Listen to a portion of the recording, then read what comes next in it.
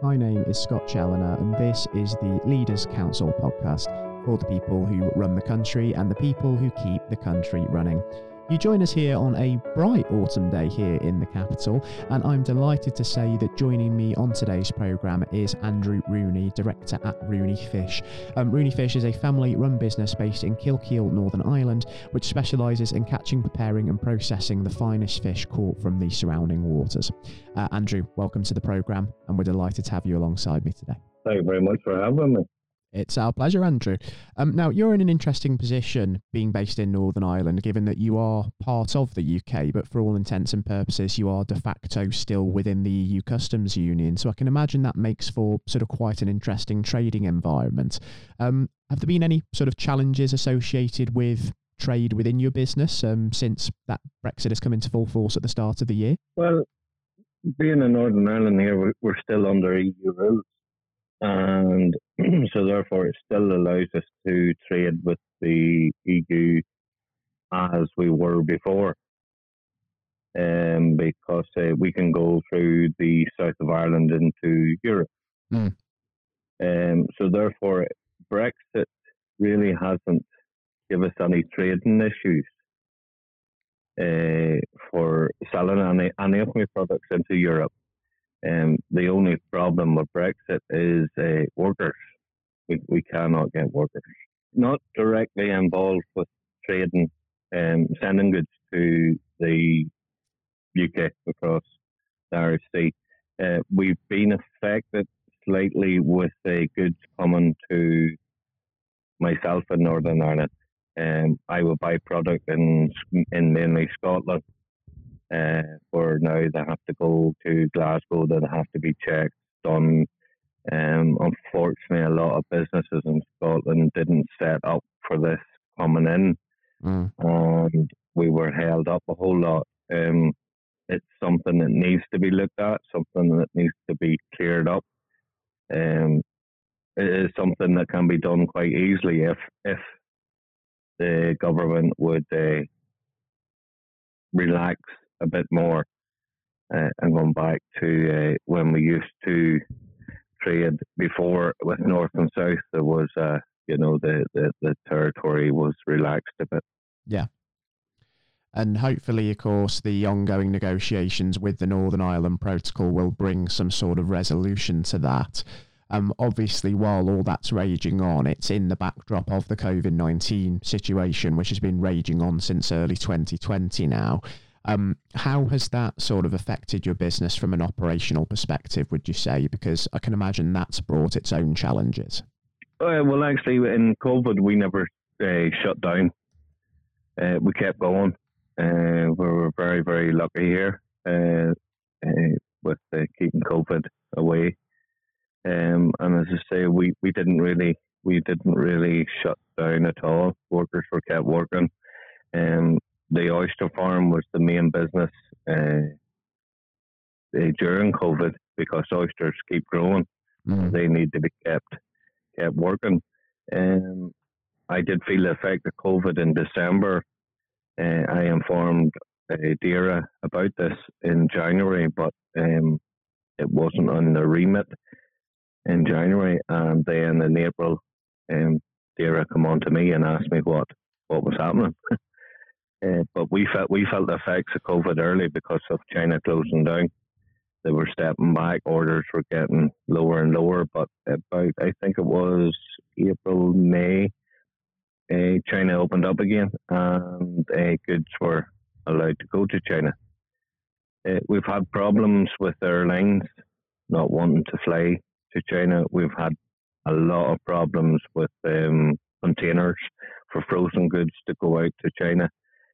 We couldn't get any containers to go to China or Korea, which we lost valuable business over them. That period with the frozen container side of it, we just couldn't get any containers. Containers were going out, the containers weren't coming back. Interesting. And I think it warrants mentioning as well that you are a long-established business. You've been around since the mid-70s and you're an award-winning company that's really stamped a mark on the industry. So you're very familiar with the territory.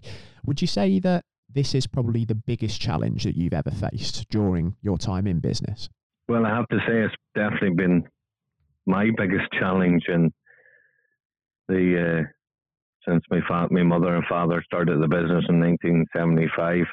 Unfortunately, my father passed away, and just before COVID, and so it definitely was the biggest thing that I've ever faced. And do you feel that you've come away from the last 2 years perhaps having learnt something from this experience of crisis management, if we call it that? Yeah, well, it was always, you try to keep your head above water, as we say, and just try to keep going, try to keep your staff on wages. The government assistance helped us out later on. It didn't help us out at the start. It did help us out later on. But it was just a matter of knuckle down and tighten the belts and keep going, because there was no real government helping you, you know.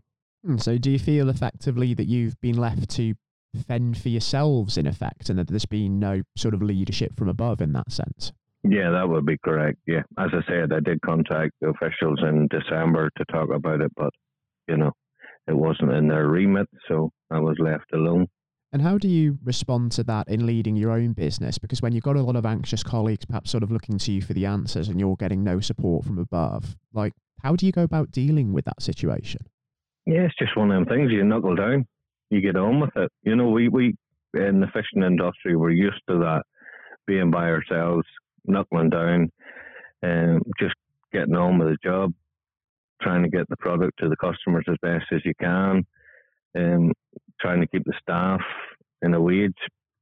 My staff over the whole COVID period have been absolutely brilliant. So they have, without them, there's no me, you know. Yeah. So the staff have been just brilliant. Even we got 3 gold stars this year for oysters, you know, and we got gold in Blast and Hearn, which is a real honour to them. They're the ones, so they are. And do you think that company culture that you've ingrained within your business perhaps has a part to play in sort of how the staff have responded to this crisis and how they've applied themselves? Because, you know, they're happy in their roles and they're sort of willing to go above and beyond for you. Yeah, we're a family business through and through.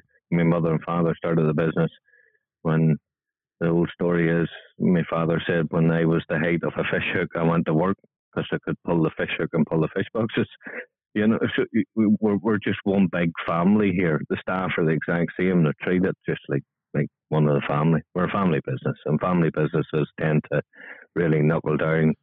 We're not about, well, we are about bottom figures, but we're not run by accountants. Yeah, it makes perfect sense. Sort of family-run business, family values. And with that in mind, Andrew, given that you're sort of running a business that's successful, given that we do have a lot of younger viewers that tend to tune into this podcast that maybe of that entrepreneurial mindset and maybe have that big idea and are thinking of going into business themselves, what sort of advice as a successful businessman would you give to somebody to really sort of get them to look at the opportunities out there and really embark on that road to success as you have? Just to knuckle down. You know, any question is not a stupid question. Even a stupid question is a stupid question. Ask everybody. Surround yourself with the right people, and just talk to people and see how they got along and how they've done it. And there, you know, I know we're all in businesses, and most of us are in the same business, but we do talk to each other. You know. Mm. We have seen a lot of that during the pandemic, haven't we? We've seen an acknowledgement of people realising that we are in the same boat, even as competitors. We're not sort of in this alone. And we've seen business leaders sort of coming together, speaking to each other more and really being willing to learn from each other. Is that something that you would agree with? Yeah, indeed. And while we are on the topic of learning, I suppose a lot of how we learn within business comes from the setbacks that we face. And COVID, of course, has been a very big example of that. Would you say that it's necessary for us to suffer setbacks and to perhaps make mistakes and learn from them in order to be successful within business? Well, we all would hope we wouldn't have to, you know, but it's, you know, it's, my father said it's the making of you. You know, yeah, probably you have to go through hard times. Well, like in the fishing industry, it's hard times all the time. You know, with the regulations and boats going to guard duty and So it is hard times. But, it is the type of job you have to have that mentality is you just knuckle down, get on with it, tighten your belt. What has to be done has to be done. It's a 7-day week job, 24 hours a day. If a fishing boat needs you, you have to be there. If staff need you, you have to be there. Yeah, it's that win or learn mentality, isn't it? You take the lessons on board, you suffer the setbacks, take it on the chin, and you just plough on with it. Yeah, indeed. And looking to the future now, as we sort of get to grips with the pandemic, hopefully get over the acute phase of the crisis in this next year and sort of embrace the challenges of the post-COVID world, where ideally do you sort of see yourselves as a business by this time next year? And what would you really like to sort of have achieved going forward? Still be here. That's what it is at the minute, is still keep my head above water and to just to keep surviving. Because there is no help coming from up top. So, you just have to keep surviving and see who comes out at the other end. It's amazing what you're capable of, isn't it? When you're sort of thrown into a situation with factors beyond your control, you've got sort of no help from above, and you're sort of capable of great things. You're capable of keeping your head above water. You're capable of excelling, and we've seen that in abundance over the last couple of years, and long may that continue.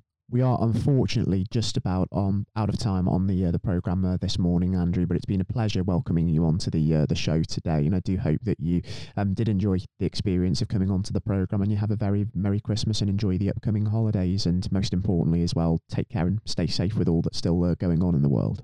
Yeah, thank you very much. The same to yourself now.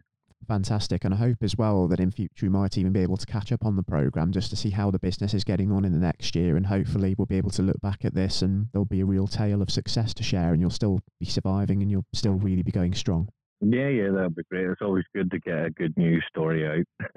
Absolutely so. Thank you again, Andrew, and I do hope that you and everybody tuning into today's interview enjoy the programme, and do have a very, very Merry Christmas again and enjoy the upcoming holidays.